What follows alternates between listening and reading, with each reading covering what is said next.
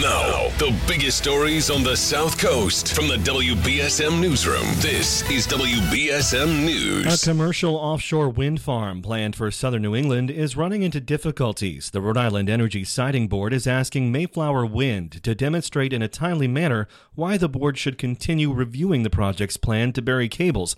This since the company has apparently admitted to financial difficulties.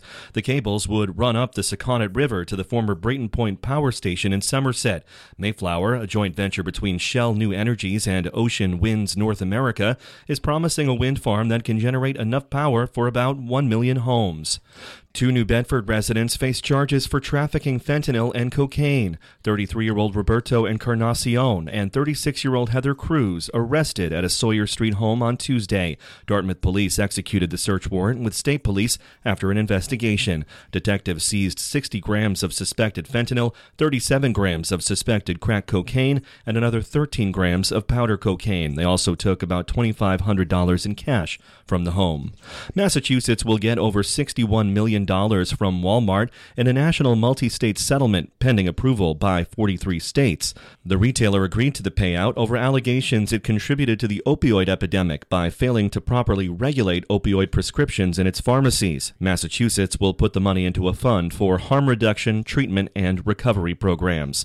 A former chairman of the Mashpee Wampanoag tribe has been sentenced to 3 years in federal prison. Cedric Cromwell was convicted of taking thousands of dollars in bribes from an architectural firm. Prosecutors said that in exchange for the payoffs, he protected the company's contract work for a casino the tribe had planned in Taunton. Massachusetts will pay out $58 million to settle a class action lawsuit regarding the deadly 2020 COVID outbreak at the Soldiers' Home in Holyoke.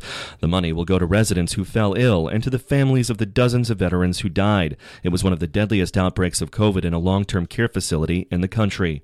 And the only remaining tiger at Boston's Franklin Park Zoo has died. Anala was 17 years old when she died Monday. She'd been diagnosed with irreversible kidney disease earlier this year. Anala had been a resident at the zoo since 2006. Now we check your forecast with ABC6. This afternoon, we'll do some clearing. Partly cloudy skies by the time of the late commute. Your temperatures will be dropping through the 40s at that time. As we head overnight tonight, partly cloudy, your low near 33. And Thursday will feature tons of sunshine. It will be a little breezy with a high near 47. From the ABC6 Weather Center, I'm meteorologist Kelly Bates on New Bedford's News Talk Station, 1420 WBSM. I'm Phil Devitt for WBSM News. Stay up to date with New Bedford's News Talk Station, 1420 WBSM, and get breaking news alerts and podcasts with the WBSM app.